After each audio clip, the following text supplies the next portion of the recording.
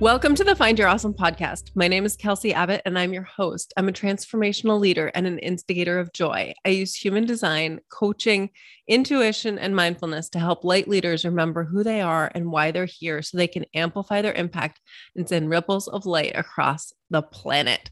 And I am so excited that you're here. I'm excited to share this episode with you today. You'll notice, perhaps you will notice, perhaps you will not, that my voice is a little funky right now. And you'll hear that it's funky in this episode. I thought I had COVID, and it turns out I may still have extreme allergies right now. So anyway, please excuse the voice. You'll get used to it. I got used to it. Okay. So this week, Audrey Holst.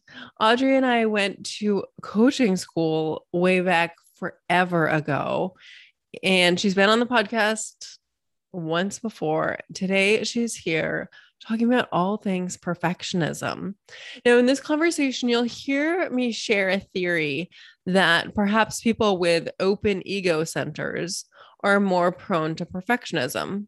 I've been thinking about that more lately. And the fact is, first of all, any open center we have, we are more prone to conditioning in that center. And actually, this gets into the nitty gritty of our split, whether we're single definition, split definition, triple split, or quad split, that actually influences whether we are more prone to conditioning in our open centers or in the gates that we don't have.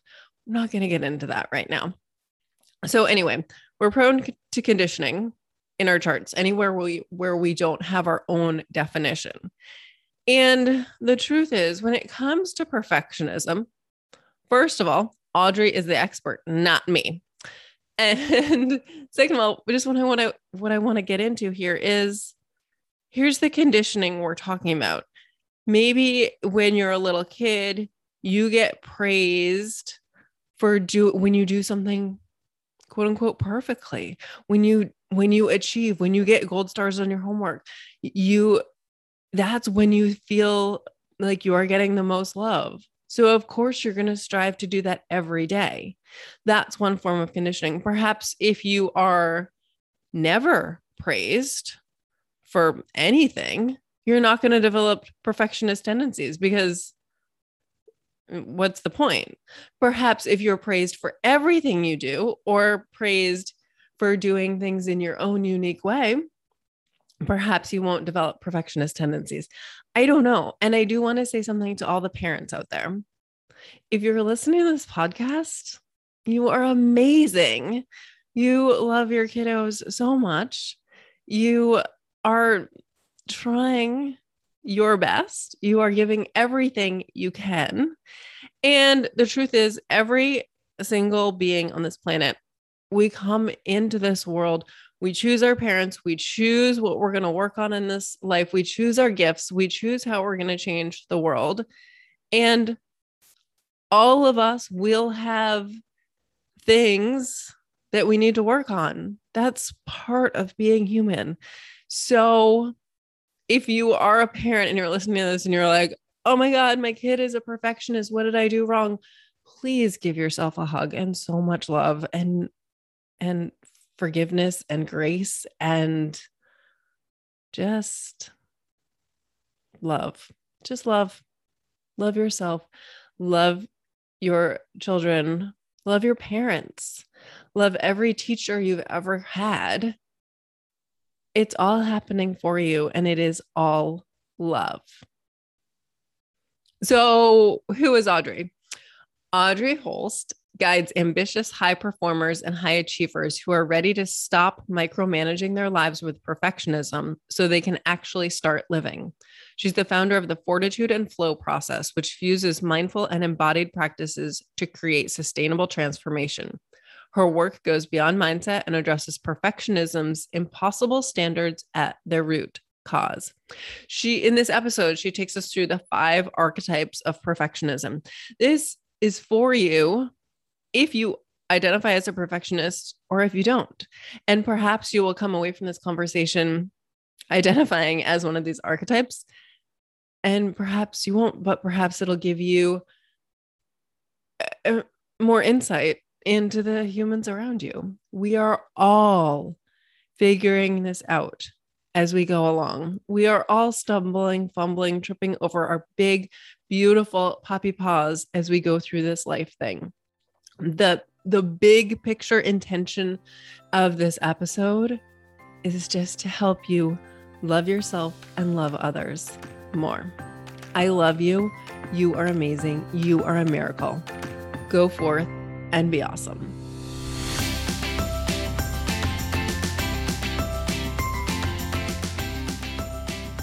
Okay, so I wanted you to come back because, one, because I love you, and two, because you are digging deep into this perfectionism thing lately, and I find it fascinating.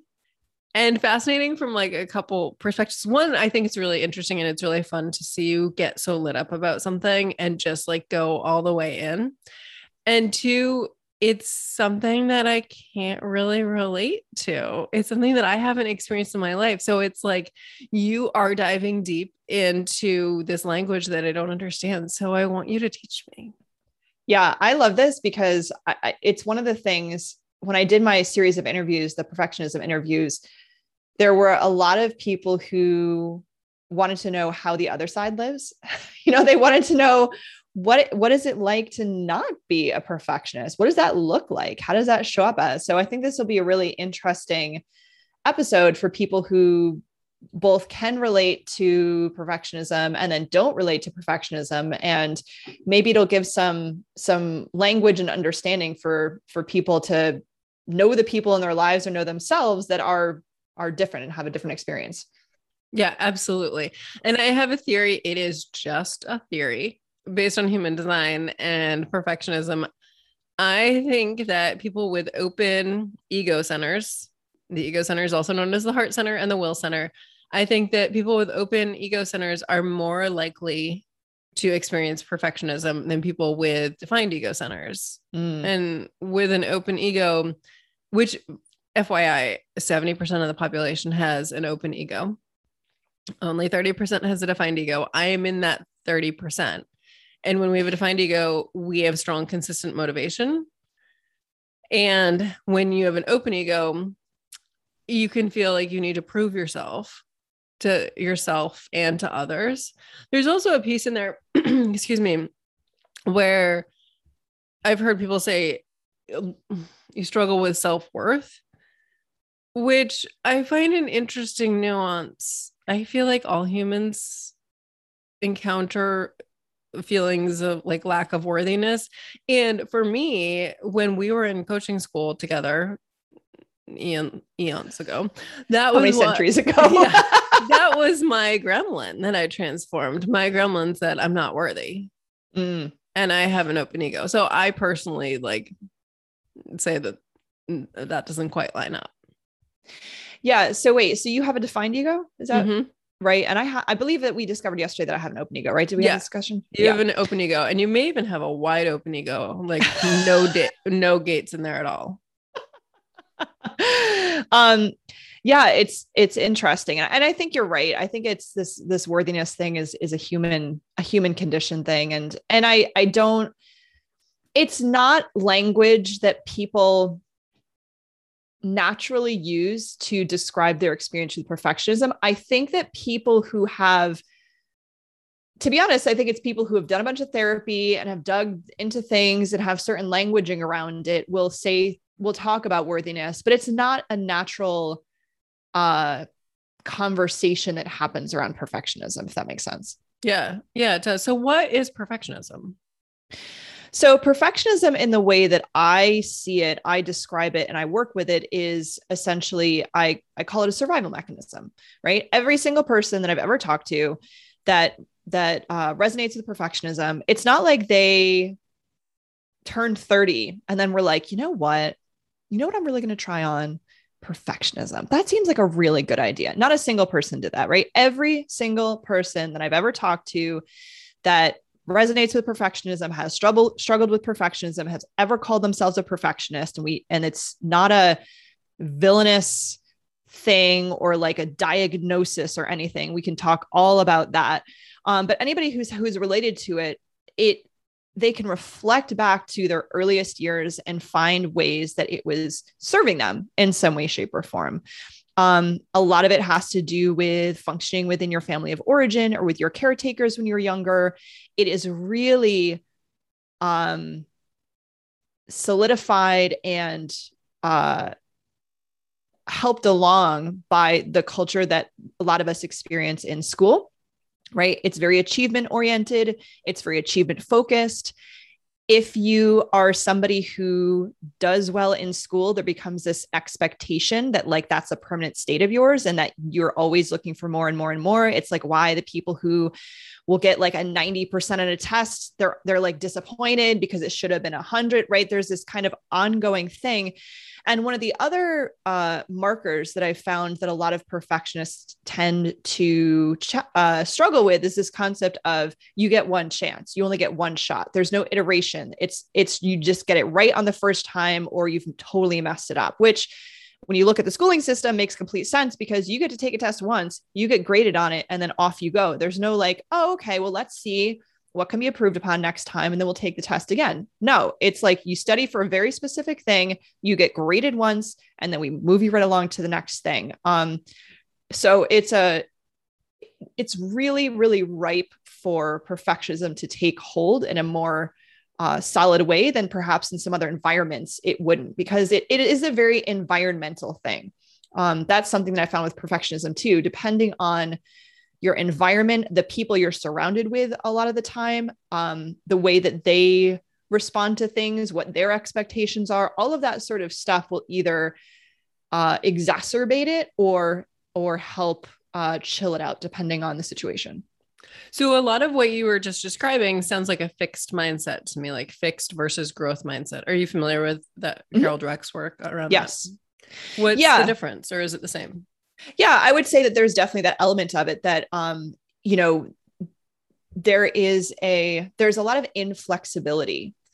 People will talk about perfectionism as being like devoid of fun or like the joy sucker, like all of those sort of things. It's a very serious place. A lot of fun things are not happening within the barriers of perfectionism. Everything is very serious. Everything is very high stakes, high pressure. It feels very, like I said, in that survival sense, it feels very tied to survival. So it's not a very enjoyable thing. And in that place, there's not a lot of conscious decision-making or conscious thinking going on. A lot of it is reactive. I call it the perfectionist two-step, where it's basically like you see it, you fix it, you see it, nail it, you see it, and you get it right.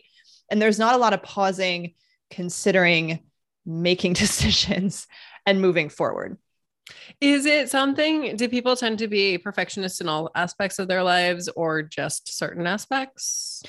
Yeah, it's true. It does show up in most aspects of people's lives, although I do believe that most of them are, and based on the conversations, most people are hyper aware of it within a work situation, right? Because a lot of people are spending a lot of time at work, and that's where the achievement oriented thing comes from. They may be doing it in their personal lives also, but they're not thinking about it the same way, right? They're kind of hitting goals, going after things. Depending on the type of perfectionist, there's a couple of different archetypes that I talk about. But for optics perfectionists, for instance, right, they're always wanting to be perceived a certain way. So that may be showing up more in your personal life with your relationships, which can make things difficult. It's difficult to build really connective and intimate relationships with other people when you're always trying to put up a very specific facade of who you are in the world. So perfectionism can really affect relationships, and it can really affect, it gets people to a certain place in their life. Like what I'll often say is it's gotten you where you are, but it's not going to get you where you want to go, because at some point it becomes a barrier, because at some point you're going to want to take more risks. You're going to want to, lean into things that are uncomfortable, and perfectionism kind of becomes this wall that is very difficult to get past if that's the only way you know how to navigate things. I want to hear all the things. I have so many questions. Okay, but I want to back up to you. Like, is this something that you have personal experience with? Is it something that you notice like really early in your life? Yeah. So this is such an interesting question because, and I think that this is what's fascinating about finding language for our experiences. I don't know that I would have called myself a perfectionist. It's not a term that I necessarily resonated with until I started really digging into it. So a lot of the work that I did in my earlier years coaching was around burnout. I had a lot of focus around burnout because that's the people that were coming to me were burned out. Right. So I was like, okay, burnout, I'm looking at that. That's where my focus is. And I started to realize that burnout was not really it for me. There are so many aspects to it. There are so many organizational aspects to it. That's not my strength. I'm not an organizational recreator, like systemic recreator person. That's not how I work. I have a lot of friends that do that work. It's not the work that I do.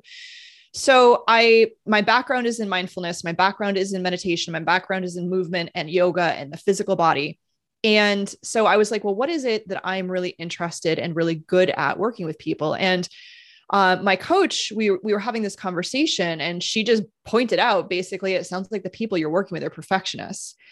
And I remember I was on a walk when we were having this conversation. Or maybe this is when I was listening to the recording later. I can't remember now, but it was very impactful.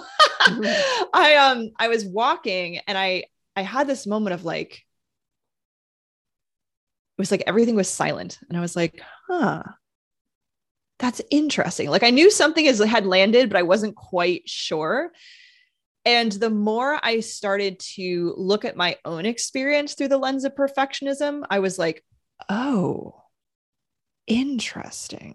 Okay. Like things felt like they started to come into place more. And I started to relate the work that I was doing alongside like my own experience and what people were saying to me. So really having that lens to look at things really shifted how I was seeing things. And then I started to look back and be like, oh, right. I can look at, the way I was in school and how I achieved in school and even my habits of procrastination and what that actually meant when I'm like, oh, it's procrastination. Oh, actually it's this, you have to get it really right and you have to get it really perfect. And you're going to wait to the last minute because now you're going to blame things on, oh, well, I didn't have enough time or, oh, it is, as opposed to like, I was so nervous to do this thing and like have it not do well that I'm going to put it off to the last minute and basically cause this issue for myself on a regular basis. So, when I reflect on things in more modern times, I can see it, but at the time I couldn't see that. And I think that's really common with a lot of people as well. Yeah, absolutely. Okay. So then where'd you get this idea? How many people did you interview and why? Where did this idea come from? So, I don't even know how to say it anymore. I'm in the middle of writing a book. I'm currently writing a book. The book is written, but it's being edited. Like, I don't even know how to say it anymore. It exists in the world. It's a book. It's happening. It's not done yet is basically what it comes down to. But so I started this book. The first draft was written really, really quickly in November 2019. And I have to pause you for a second because this book has been in you for a long time. Yes, that is true. Originally about perfectionism? No. So that's kind of been the journey of this book. So the book has been in me I've been thinking about writing a book since I was little. Originally, I thought it would be something like a Nancy Drew mystery novel because that's what I was into. Right. So, but as I got older, I'd say for the last 9 years, there's been some sort of book that wanted to be written that was about something related to my journey and the work that I do. I didn't know what that was. I didn't know what that looked like. But I finally got to work with it, got a draft on paper, started working with an editor in November 2019. I wrote the entire book in 3 weeks, which is bonkers.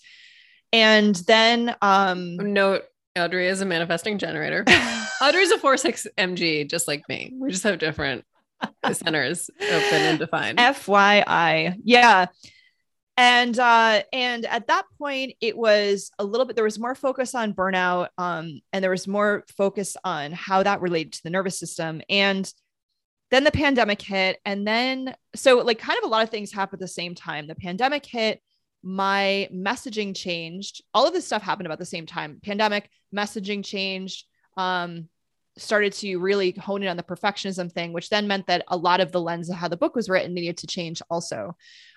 So that all got shifted around. I can't even remember your original question. I just knew it was about the book at some point. Oh, how'd you end up interviewing all these people? Yes. About perfectionism? Thank you. Thank you for bringing me back. So the book is mostly written, and I felt like, it feels like there needs to be some more stories in here, some more language. Because when I'm coaching, first of all, when I coach, everybody I work with, it's a confidential coaching relationship, right? So I'm not divulging things. And when I coach, I'm in a different mindset than when I'm information gathering for a book, right? I'm listening for different things. I'm tracking different things. My notes are different. All that sort of stuff is different. So even though I had been working with perfectionists for a really long time, I was like, I want to actually specifically sit down with a few people is my original intent, and talk about their experience with perfectionism. And the first person I talked to actually was my good friend, Janae Roberts, who literally does this for a living. She teaches PhD students on how to do this type of research, right? So she's my first interview, which of course, because that's how, the world works. And she basically gave me some recommendations on how to ask the questions, what the most helpful things would be to ask, and that sort of thing. And so I went from there, and I just put a general call out to the public. Hey, I'm looking to do some interviews. Who wants to talk to me about their perfectionism? I was thinking like a handful of people. Well, like 60 plus people later, over 60 hours of conversation. And this happened within a short period of time. This was probably like a month or two of interviews. I was talking with like 3 people a day. It was really intensive. And that became the foundation of eventually what became the perfectionist archetypes, and just this general conversation on perfectionism. Like, people want to talk about this. People relate to it. People want to talk about it. They want to talk about it with me, but I think it's also a little bit more of a difficult conversation in the general sphere, where people are nervous about the impact of what it means to be open about perfectionism or talk about perfectionism or that sort of thing. How do people... So I said that I don't identify as a perfectionist. That doesn't mean I'm not one. Like, who knows? Maybe listening to your archetypes, I've already read through them. Maybe there's something in there that like, I'm like, oh my goodness, I am a perfectionist. But how did all these people come to self-identify as perfectionists? Did they have like the aha moment like you did? Yeah, it's really interesting. So I would say that there were a couple of categories of people that I talked to. There were the people who were sort of perfectionist adjacent or perfectionist curious. And these are people who maybe had been told by other people that they might be perfectionists, or had been given that label by somebody else. And they're not quite on board with it. Like, they're like, okay, I hear that. I'm not really sure, but it's not something they embrace as an aspect of who they are, or even have that sort of straightforward attitude about it. So some people I interviewed were like that. And then other people, I would say the majority of people I talked to identified as some version of a recovering perfectionist, right? These are people who really recognized it at some point in their life and had some sort of a turning point, right? I talk about this sort of like the boat is going in one direction, and at some point you start to slowly turn it in a slightly different direction. So a lot of people, whether they identified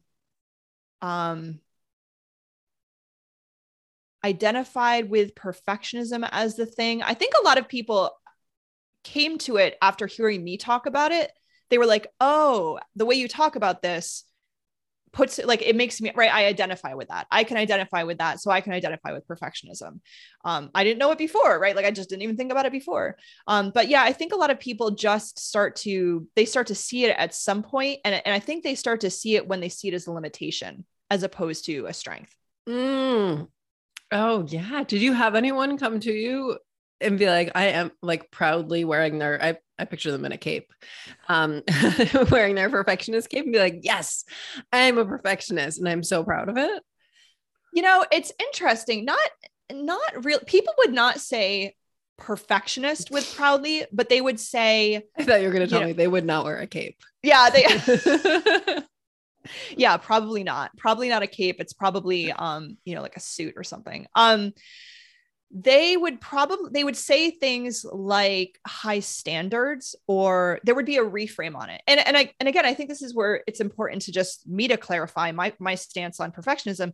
I don't see it as this villainous, horrible thing. I see that there's a lot of strength to it, right? There are people who have these perfectionist tendencies that are doing amazing work, right? And really, it's like we want to move people towards that side of excellence that perfectionism moves us towards, but not the negative side effects, struggles, mental health issues that can come along with that. So people would reframe the language so it's more around high standards, or it's more around even like taste or values, or some version of that is what people would wear with pride. I was just thinking, I don't know actually how what you said made me think of this, but I was thinking about, I guess maybe there's always a human design chart in my head. And so I'd say that's pretty accurate. Yeah. I was just thinking about all the different gifts that could look like perfectionism, and then like, it's kind of like if used in a sideways way, or I was just thinking, so one of your main gifts is spotting and explaining the facts and seeing like all the details and really working towards efficiency. Yes. That's one of your gifts. That's an incredible thing that you can do that I cannot. Right. And I just wonder if if gifts like that, where people like me are dependent on people like you to be like, Audrey, again, I don't speak this language. How do I do this? And how do you do it with ease? I just wonder if that like plays into perfectionism. I 100% would agree with that, because I think that what happens is the volume gets adjusted on these things, right? And I think that especially a lot of people who experienced perfectionism when they were younger, they got praise for these gifts, and it became their way to get attention, have connection, right? It was a way to get these needs met. So it was like, well, shoot, if this is where I can get attention, right? And maybe I'm not getting attention other ways. And maybe, this is the way that I'm really working it, is that when I achieve, I know that that's feeding something for me, then I'm going to turn the volume up on that, right? That's the thing that I know to do, is to turn the volume up on this gift and to like crank it to its maximum level. And maybe that is, that can be helpful at a certain point, but also my perspective is if anything's out of, I don't even like to say the word balance, but like if anything is utilized in a way that's no longer like serving the organism, right? It's like not serving the collective. It's not serving you as an individual. Then we need to kind of just look at what's going on there, I guess is what I would say. Yeah. Interesting. Okay. Can you tell us about the different archetypes, please? Sure. So, before I even go into this, I think it's just important again to say, like, this is not a diagnosis. I am not saying that, if you resonate with this, then this is who you are as a human being or anything like that. These are just, I feel like, helpful ways to think about the different ways that perfectionism can show up. So there's five archetypes that I've identified at this point, and that is the brake and gas perfectionist. So BRAKE, brake and gas. There is the optics perfectionist. There's the hero. There's the covert, which is very interesting. And there's the rigid perfectionist. And things show up slightly differently for each of these perfectionists. Whether it's the way that they, I look at these different versions as the thoughts that they may have, the fears that they may have, the behaviors that they may display, even the sort of like somatic experience that they have. Because even people I'll ask people to describe like their flavor of perfectionism, and the way that people physically experience it can also be different, right?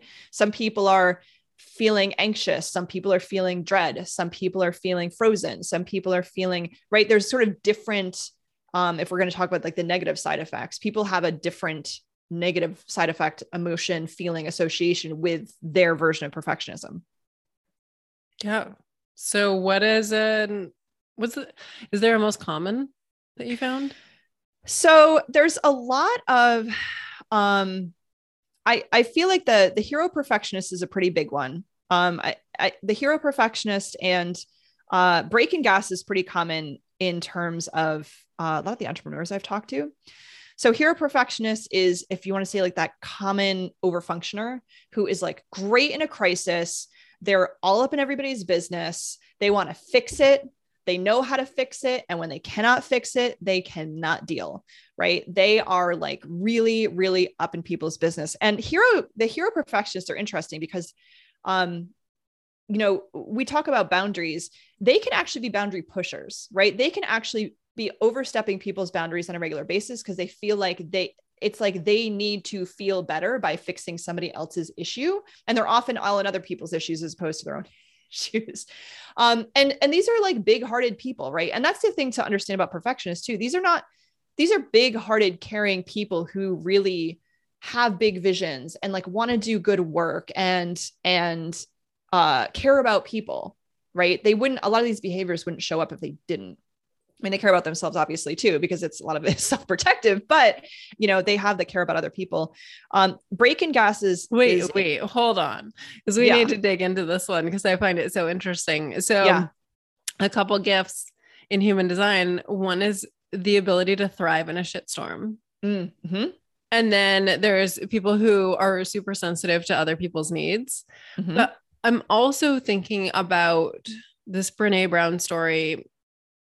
I can't remember the term she used. Like, I want to say an overperformer. That's not the right phrase, but basically she was talking about this time when a family member was in the hospital. Yes. And she and her siblings were there. And Brene was like, okay, I'm going to do this, and this, and trying to delegate things, and was all up in the, like, we're going to do. And one of the siblings was just like frozen. Yes. And she was like, what is wrong with you? Yes. And she described these people as like either basically like over, again, I'm going to use the word performer, and it's not. I think it's she might have actually used the term over functioning. Maybe. Yeah. So over functioning in a crisis, or like under functioning in a crisis. Mm-hmm. And again, that's a bit of a, right, a survival mechanism. Like that freeze is like an actual survival response. And that over functioning is a bit of a survival response, which again goes along with how perfectionism often shows up for people. Absolutely. Okay. So interesting. Now you can, now you may proceed with the break and gas. Yeah. Break and gas is interesting because it feels like for these people, it's like they've got one foot on the gas pedal and one foot on the brake. Like literally that is the feeling. And this is the, when it comes to execution and perfectionism and achievement and perfectionism, these are the people who end up procrastinating on stuff. These are the people who end up spending way too much time on tasks that don't need to have a lot of time spent on them. Those are the people who are spending 20 minutes on an email that should only take like, 2.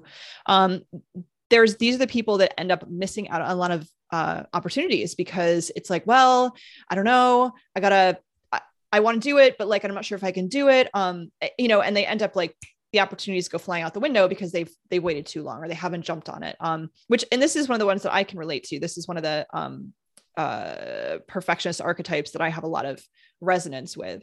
And this can be that sort of like dread anxiety feeling that comes along with this version of perfectionism. And it's frustrating because it's frustrating for the person on the receiving end because they're like, I know I care about these things and I'm not behaving as if I do. And it's frustrating for people on the receiving end because they're like, I know you're brilliant. I know you can do these things. What the hell is going on?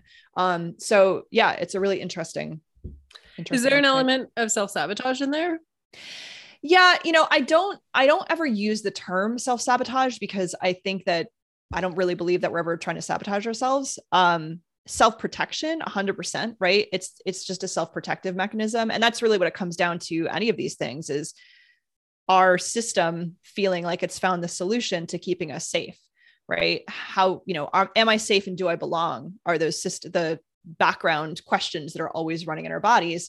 And so whatever our body, our system, our nervous system, our sort of unconscious mind can do to make sure we are safe and belonging, that's what's going to happen. Interesting. So we can feel safe and unsafe spiritually, emotionally, physically, mentally. Does the like flavor of lack of safety feeling, does that influence the archetypes? I think it basically comes down to like what worked for you early on.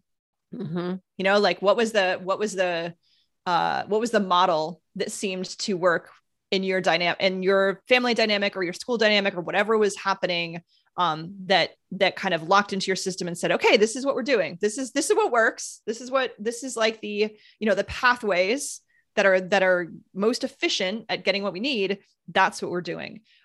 So I definitely think that people's, the way they perceive safety, what is safety to them and what is belonging to them 100% makes a difference in the archetype. Yeah. So it's like people find this way of being when they're like 5 and they get praised for it.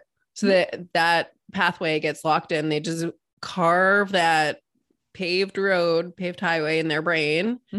And then they come to you and you teach them about the bumpy construction road that they can take. Yes. That will make life better. Yeah. One of the things that I will say often is just because it's uncomfortable doesn't mean it's wrong. And I think that is one of the tricky, right? This is a tricky thing that we talk about, the comfort zone versus the discomfort zone, or like outside of your comfort zone and that sort of thing. And I think we need to dig down a little bit more and clarify a little bit more what we mean by that, because for a lot of people, outside of their comfort zone is being satisfied. Outside of their comfort zone is being able to relax. Outside of their comfort zone is taking time and pausing, right? These are things that are unusual or uncommon for their lived experience. So when these things start getting introduced, they feel uncomfortable, and that can be interpreted as this is wrong. So it's a conversation I have a lot of times with clients where they're like, I'm so uncomfortable. And I'm like, I love that. Keep it up, because this is the process of these really super effective highways, right? These, like you said, those paths that are really, really, they've been running and running and running and running. And we're like, hey, listen, we're building a new pathway this way. And now we're going to go over this. And yeah, there's a construction zone and it's all torn up. But here's the deal. It's not always going to be a construction zone. Over time, you run that a bunch of times. Now this becomes a new paved highway, and you just have to be with that discomfort and know that that is a positive sign and not necessarily a negative sign. And I will say there is ways to tell the difference, and people do tell the difference between what's discomfort and uncomfortable learning versus, oh, that is not right, right? There's something off here.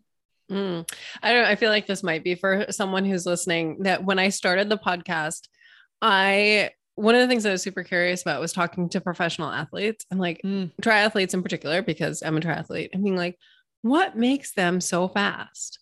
And what I learned, actually, I think before I interviewed the first professional triathlete, was just being super comfortable being uncomfortable. It's not like they're going faster than us and it feels easy.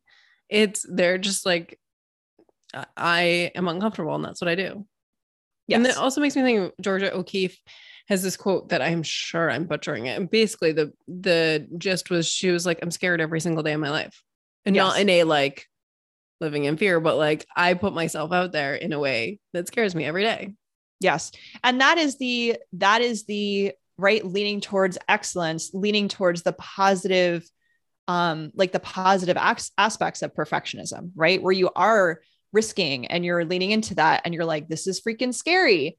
And it's in service to the things that I actually believe are important, right? These are my values. This is what I say I really want to do. And I'm going to lean into that, and be uncomfortable at the same time and be on board with that.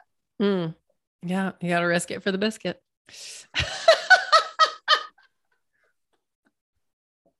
I don't know how I've never heard that before. That's amazing. I only heard it for the first time on an interview on the Finding Mastery podcast like 5 years ago. And I loved it so much that it's a regular thing for me. I like it. I like it a lot. Okay. Tell us more, please. Well, before I even tell you more, I'm curious, like, as I'm talking about perfectionism, I'm very curious, like, what your perspective is as somebody who does not resonate with this. Like, how I'm like curious about how that impacts you, or the way that your brain sort of thinks about these I guess a conundrum, I guess I would call it. I know a friend of mine was like, listen, I don't want to read a book about perfectionism written by somebody who's not a perfectionist. Like, I want to know, I want to know people have gone through it. So like, yeah, I guess I'm like trying to put myself in your shoes and like understand where you're sitting as somebody who has a very different experience. So talking about the breaking gas, I use the word self-sabotage because I don't think it has any like emotional power for me. So that I resonate with. And this may only be in triathlon, or that's where I learn a lot of things through triathlon, and then it applies to everything. But I notice it all, like, have a series of great workouts. Like, I'll have like incredible workouts for 6 weeks, and I'll be like,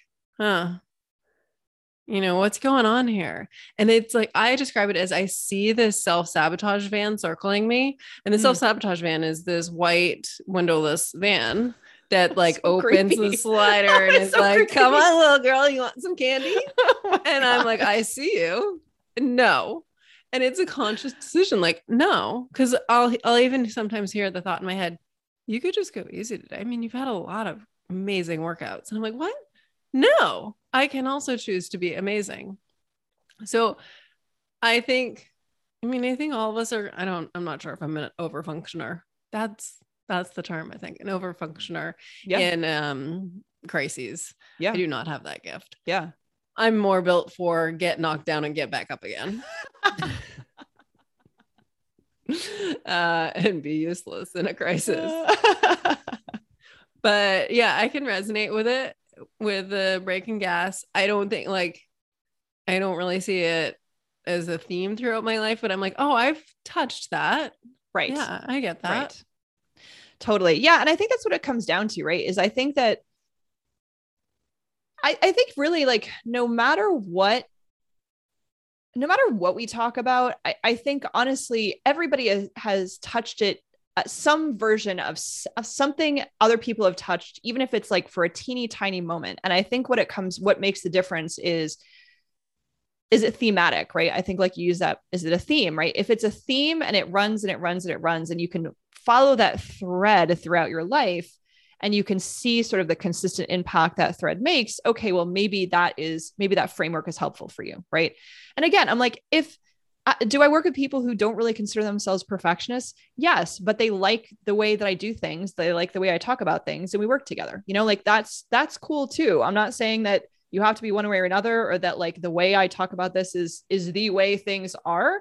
But it's the way I see the world. It's the way that people I work with see the world, and having that resonance makes creating change a way easier process. The other thing I just thought of too is I had this practice a few years, like 10 years ago, of committing to doing at least one scary thing a day. Mm-hmm. And Pete and I would actually write down every Sunday. We'd write down all the scary things we'd done that week. In the first week, there were like 7. Like, we had done one a day. Yeah. By a couple months in, we were writing super, super tiny, because it was like 50 things each week. And then we stopped writing them down, and it's just become the way we move through the world. But it's interesting to me. I'm like, oh, so was there some of that breaking gas in me earlier that I just like paved a different road to just be scared all the time? Sure. Yeah, maybe, like that's the whole thing. I'm like, I'm not gonna make a call on anything. I think that what's interesting too about the archetypes is people will have one that they resonate with, but then they have like, oh yeah, and I've got like a little bit of this over here and a little bit of this over here. And again, it's just helpful to have references, right? To have sort of a map on your journey, to be like, oh, this is where I'm sort of resonating with things. And then you go on a couple more years and you're like, oh shoot, yeah, I remember when this was like really strong for me, but things have changed, right? I've done different things, I've tried different things, I've worked with someone, whatever. Things start to shift and change, and some things stay the same, right? Like I was looking through my kindergarten report card, and I feel like there are some things that I still resonate with then. I mean, I'm the same person, just in a different journey. And I think it is like that volume gets turned up and down at different points in my life around stuff. So it's like we all have our own individual perfectionist salad, and you can be like, oh, I'm gonna, I really love this aspect of myself. I love the carrot aspect of myself, but those red onions have got to go. Yeah, the red onions have got to go. They leave a terrible taste in the mouth. They really do, all day long, and all week long. I'm glad we're on the same page with that. Oh yeah, no. And I heard something today that said you get more health benefits from eating onions raw, but no. Great, congratulations. I'll get on a different health train. That's not the one that I'm getting on. Exactly. Okay. So tell us about some other archetypes, please. Let's see. So I think covert is an interesting one, because covert is a very non-traditional, I'll put that like in quotes, like non-classic perfectionist model. And these are the people who often, from an outsider's perspective, may never consider a perfectionist, but from their internal experience, it's something that's like very strong for them. Covert perfectionists very often are neurodivergent. That just seems to be a common theme. It's something that often people will go in sort of waves of like high achievement and then like crashing and just not. They will not do the thing at all because they make the automatic assumption that somebody else can do it better. Somebody else is gonna, might as well give it to somebody else. I'm not even gonna try, right? It's like their perfectionism is in a way that like, if I can't get it perfect, which I am making the assumption that I can't, that I'm literally not even gonna touch it, right? So these people show up to the outside world completely differently. So people are looking at these individuals saying, oh, they're not a perfectionist. Maybe they're actually a little bit messy. Like maybe it's kind of like the opposite. They're looking at this person as totally chill, or maybe like a little bit of a slob. On the inside, this person has a very different experience as to how they perceive themselves. And I've actually talked with a couple of couples, one who, where one person resonates with covert perfectionism and their partner's like, I had no idea that that's actually what your experience was. So I think that one's a really interesting archetype for people to experience, and a tough one too, because it's one thing when people are looking at you from the outside and making right. I think that's true of all the archetypes, I guess. People from the outside make assumptions about you based on what they observe from the outside, but your internal experience is very different. That one, I don't have a clear picture of it. Can you give us a very anonymous picture of like maybe a couple, for instance? Yeah. So a covert perfectionist is somebody who these are people who tend to be on the outside of tradition. So it may be people who have non-traditional jobs or non-traditional lifestyles, whatever that means, right? That's kind of a silly thing to say, but that's just, kind of the way to phrase it. These are people who, like I said, may have gone through like high achievement in their life. These are people who actually go through burnout having burnout is actually pretty common for this type, because what may happen is they go through these periods of high achievement and it's like extremely stressful for them. And especially if they're neurodivergent and they haven't figured out how to work with the way that their brain works, and they're trying to shove things into a very traditional way of functioning, whether it's their minds or their schedules or their job or whatever. And it completely burns them out. And then they're like, well, I feel like I'm totally messed up and I can't do that. Right. I don't want to do the burnout thing again, but like, I don't really know how to do this any differently. So like, now I'm not even gonna bother because I couldn't get that right. So that's kind of a little bit more of a snapshot of what that person might look like.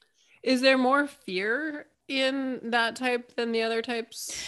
Yeah, I think that, I think fear, and I think there's a little bit more of a freeze in that type than some of the other types, where they tend to like collapse under challenge a little bit more, as opposed to like explode or fight or like get out there, like say like a hero perfectionist. That's more of a if you're going to go towards survival, it's like fighting. It's like, gonna tackle it, gonna wrestle it to the ground. Covert is a little bit more like, I am just going to collapse, right? I'm going to just kind of freeze. I might feel a little bit paralyzed. Like I just don't even know what to do. That's kind of the flavor of how that one may go. Interesting. I have nothing more to say about that one. I'm like, interesting.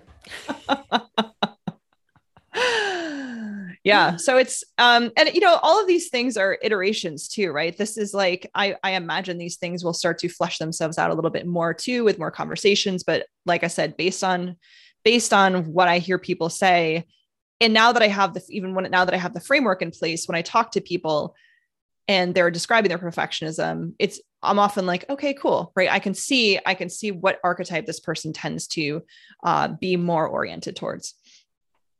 I just got a peek into my own brain and realized one of the reasons I'm loving this conversation so much is it's like my biology background of I love learning about new species. And that's what you're describing to me, like all these new species. Totally. It's like the platypus where you're like, this shouldn't even exist, but here it is. Yeah. This is how venom in its tooth, or I might be getting that wrong, but it does cool things. The platypus does. Cool things. Yes. Cool things. Totally. All right. What's next? Let's see. Yeah, I think the main thing, so the ways, so people are like, okay, cool. Right. I've identified myself as a perfectionist. I like certain aspects of it. Right. I think this is another fear that people come with, where they're like, cool, right, I can see all the stuff that doesn't go well here, but guess what? If I get rid of my perfectionism, I'm going to lie on the couch all day long, stare at the ceiling, and never do anything ever again, right? That's kind of an innate fear, where it's like, this is literally the only way I know how to get things done. And you're telling me that now I need to change this. I'm How screwed. Is that similar to the people who are like, wait, if I meditate, I'll lose my edge, though I don't want to meditate? Is it a similar I think there's this. Yeah. Well, I think one of the things that I think is very difficult for people, and when I say people, I mean including myself, but the concept of nuance and the concept of things can be both and is really difficult for people to wrap their head around. They're very accustomed to the either or, right? The binary, the either or, the good or the bad, the this or the that. So if I'm not going to be a high achieving perfectionist, then that means my only other choice is to be a lazy slob that does absolutely nothing. Like literally, these are my only choices, right? That's the only thing we can conceive. And our brains like to categorize things, and having to hold several truths at the same time is a conscious thing, right? It's something like we really have to do consciously, where it's okay, I can be ambitious, I can be driven, and I can also embrace taking my time. I can also embrace going slowly. I can also embrace taking a pause. I can also embrace getting back to people and not giving people an immediate answer, right? All of these things can exist within the same person, but we're into stereotypes, right? We're into like, this is this thing and this is that thing. And the both and holding that at the same time takes a little bit of, it takes a certain amount of discomfort, right? It takes a little bit of this feeling uncomfortable, trying to literally hold two things at the same time that seem like they should not belong together. Right. And actually, just a little human design tidbit there. For people with open ajanas, it's a whole lot easier to hold all the things at the same time. People with defined ajanas, they have a filing system in there. Mm-hmm. And if it's not in the file, they don't know where to put it. Right. Totally. Totally. Yeah. So some people can deal with nuance way more easily. And other people are like, this feels, and it's like, it feels like a physical thing. Like you're trying to juggle something and you're like, I just don't even know how to juggle this. This feels weird. Mm-hmm. Oh, interesting. Yeah. Okay. So you, what'd you share? 3 of the archetypes? Mm-hmm. Do you want to share the other 2? Yeah. So optics and rigid are the other two archetypes. The optic perfectionist. This one's a tough one. I feel for this one too, because these are people who often are, they look like they've got everything together, and it's part of their archetype, right? It's part of what they do is they have things handled and they look like they've got things together, and they do things really well. And so from an outsider's perspective, they're like, great, things are great. But how these people may feel on the inside is like, they're working really hard to put up this front, and they may come off as unapproachable to people. They may come back. People may feel like, well, shoot, I can't be up to that person's standard. Like, I just feel like I can't relate to this person. Right. So it can be tough with relationships. And again, it's that intimacy thing. If you're trying to keep up a particular front to people, then they don't really know who you are. You know, they don't really know who you are, how you're feeling, like what is actually going on, because you're constantly putting up this sort of manufactured version of yourself. So it can be really tough it can be really lonely. It can be really lonely archetype where you want to have these close relationships, but you're basically like, if I show people who I really am, then what, right? There's like a big fear around that. So that sounds exhausting. Yeah, it is exhausting. It's a really tough one for sure. And I think it's what I typically, like, if I had to describe a perfectionist, I think that's the one that I would describe. Mm-hmm. Yeah. Yeah. I think it's really common. And one of the questions that I asked people when I was doing these interviews, is like, what is your internal experience of perfectionism and what do people see on the outside? And very often, sometimes people would say, oh, well, if you knew me really well, you would know X, Y, and Z. But very often the first thing that somebody would say is, oh, you wouldn't really notice anything, right? You wouldn't really see anything from the outside, but on the inside, that. Right. They're like, it's a conscious, it's that decision where they've made it. And it's just, and again, it's not, at this point, it's not really a decision. It's just like, this is the way things are. Yeah. And they start that at a young age, most likely. Mm-hmm. Yep. Totally. Yeah. That one makes me tired. It's exhausting. Yeah. And it can be exhausting for the person too. I mean, it can go along with sort of physical appearance too, right? So it's like, I got to keep up a very specific physical appearance. So maybe you're spending a lot of time on how your body looks or how your makeup looks or how your hair looks, right? This is not necessarily gendered, but it does come up a lot with like people who lean towards more of the feminine spectrum. So yeah. All right. So that leaves us with rigid. Yeah. And rigid may come with a different term at some point, because I don't want, there's not like a negative connotation to any of these. Right.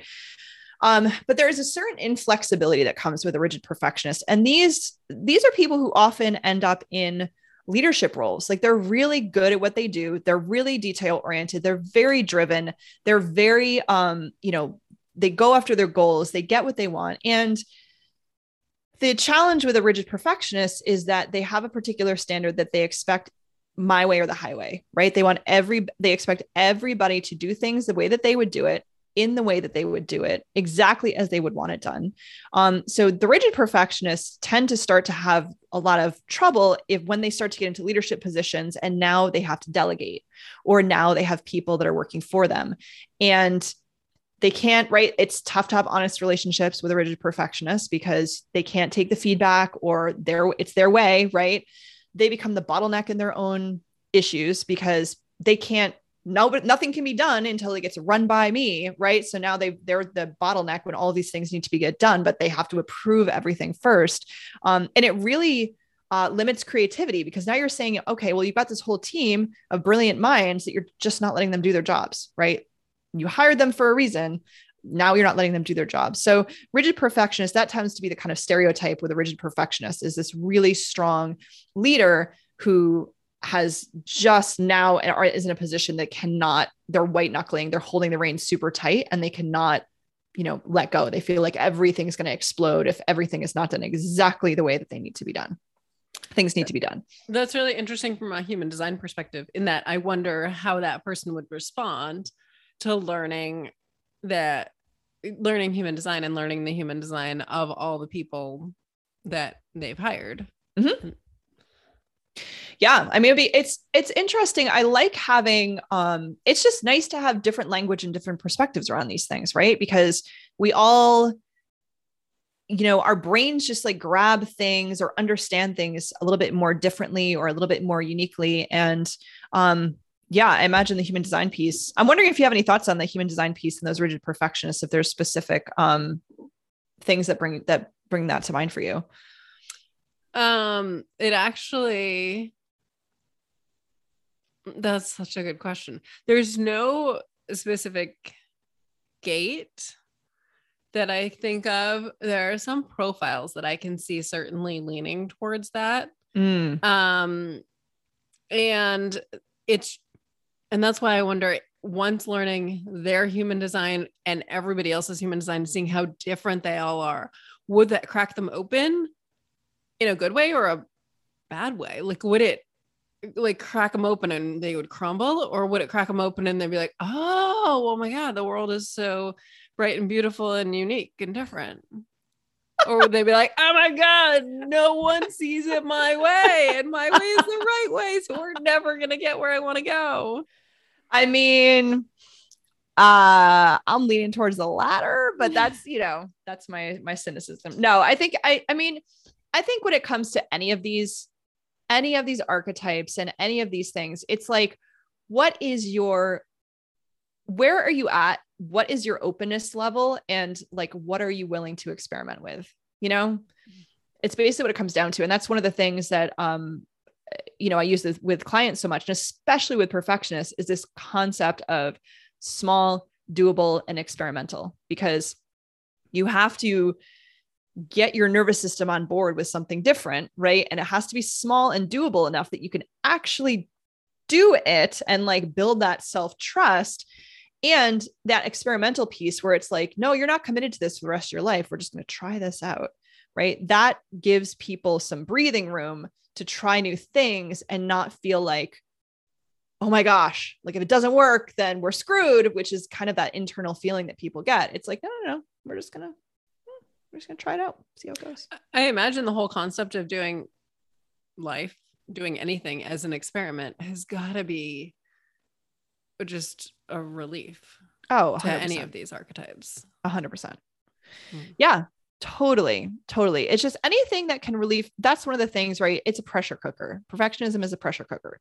So anything that helps to relieve that pressure, whether it's a perspective shift, whether it's a somatic practice, whether it is, being able to talk to people who get it and just understanding that you're not the only one who's going through it. Anything that helps to relieve that pressure is such a relief. Yeah. I'm feeling like these people, it's like they were told at a really young age, life is pass fail. Exactly. And now you're able to show them, oh, it's not. Actually, it's pass for everyone. Yeah. That's a really good way of putting it. You're 100% right. Yep. Pass, fail. And if you don't pass, then you end up alone by yourself in a ditch. That's what fail looks like. Fail is real bad. Like fail is real bad. You don't want that. So what if this might be too big a question, but I still want to see what comes out of your mouth hole. If you had to say something to everyone who identifies as a perfectionist, what would it be? I mean, you're in good company. A lot of brilliant people, a lot of brilliant, wonderful minds in this little perfectionist universe. And it's not a little universe, right? It's a big one. And even we were talking about, like you were saying earlier, right? The open ego centers, what is that? 70% of the population? Yeah. Right. So it's possible that maybe 70% of the population has some sort of resonance, maybe, right, with these things. And a lot of these people, right, that I work with are brilliant, high achieving, like world changing, status quo. Like these are people who want to do things differently, even though they feel, like they have to do it the status quo way, but they really don't want to, right? They're trying not to. And I think that's why a lot of people do come talk to me, because they're like, I want to not do the status quo way, but the status quo way is kind of holding me back here. I'm really like stuck here, but I want to not be doing that, right? I want to do things differently. So yeah, if you're resonating with this, you're in excellent company. Like I said, this is not a villainous, terrible, horrible, you've been diagnosed with some awful thing situation. This is just an observation about how your nervous system works. And let's work with it, figure out how to turn up the volume on your strengths and your gifts and the things that are you, and help to give you some tools and some skills and some strategies and some, circumstances that help to lessen the impact of all of the negative side effects that come along with it. Simple. And what would you say to the people who don't resonate with or don't self-identify as a perfectionist? I think just understanding that these people live in the world, that these people exist in the world, is like, it's not helpful, right? Okay, so here's a perspective. It's not helpful if you are in relationship with a perfectionist, whatever that may be. If you've kind of, if you're listening to this podcast and you're like, I don't personally recognize this in myself, but I know that my spouse is, or like I see my coworker or whatever. Maybe you're not just like calling them out on it. Probably not. They're probably not going to want to be identified by somebody else. Right. And secondary, like, know that things like, we'll just get over it, or like, it's not a big deal, don't work, right? Those things just don't work, because it is a big deal. Right. And I think that's the thing, right? Is even if something logistically looks small, physically, nervous system wise, can be huge, can feel huge on the inside. So have a little extra compassion, have a little extra understanding, give a little extra grace to those people in your life that might be struggling with this. Yeah. Beautiful. And I totally lost what the other thing I was going to say is, so we'll forget that. And so it's not most importantly, but that's what I was going to say. So many people are going to want to work with you right now. So how can they do that? How can they connect with you? How can they get on your wonderful email list? You tell us all the things, Audrey, please. Yeah. So first of all, I think it's helpful to, I went over the archetypes, but I think it's helpful to just go through them yourself and just see if these resonate with you, right? If maybe you're like, oh, I'm not really sure. So if you go to fortitudeandflow.com/perfectionist, you can get the archetype guide and you can go through that. You can read it. There are videos if you're somebody who likes to listen or watch, and just check it out. See how you feel about that. Does it sound like it resonates with your experience? Does it feel like in alignment with what you need? And if so, then like, let's schedule a call. Let's talk. Otherwise, you're welcome to just hang out in my orbit, get on my mailing list. You can, same thing, fortitudeandflow.com. You can just get on the mailing list that way. But that's what I would recommend people do, is just start to learn a little bit more about what this perfectionism is, what these archetypes are, what that might mean for you. And then if it feels like, oh yeah, I am ready to make some changes here, then let's talk. Thank you. Thanks for educating us. Thanks for having me on and asking all these great questions. And hopefully this gives your listeners something to feel a little bit more in a collective experience around, because perfectionism can feel very isolating and lonely. And one of the things that does start to shift it is when you start to lean into people and the collective, that you're not alone. Absolutely. We're all just tripping over our puppy paws trying to figure this thing out. Big time. I love you, Audrey. Thank you. I love you too. Thank you.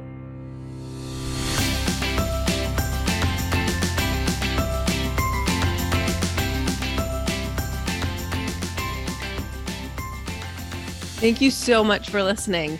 Remember, you can head over to fortitudeandflow.com to learn everything about Audrey and connect with her and perhaps start a coaching relationship with her. And you can head over to kelseyabbott.com to learn more about me, sign up for my email list, perhaps book a human design reading or a coaching session, or find out about how you can start a coaching relationship with me. All of that at kelseyabbott.com. And if this episode resonated with you, please share it with all of your people. And if it lights you up to do so, please head over to Apple Podcasts and leave a 5-star rating and a review. Thank you. I love you. Go forth and be awesome.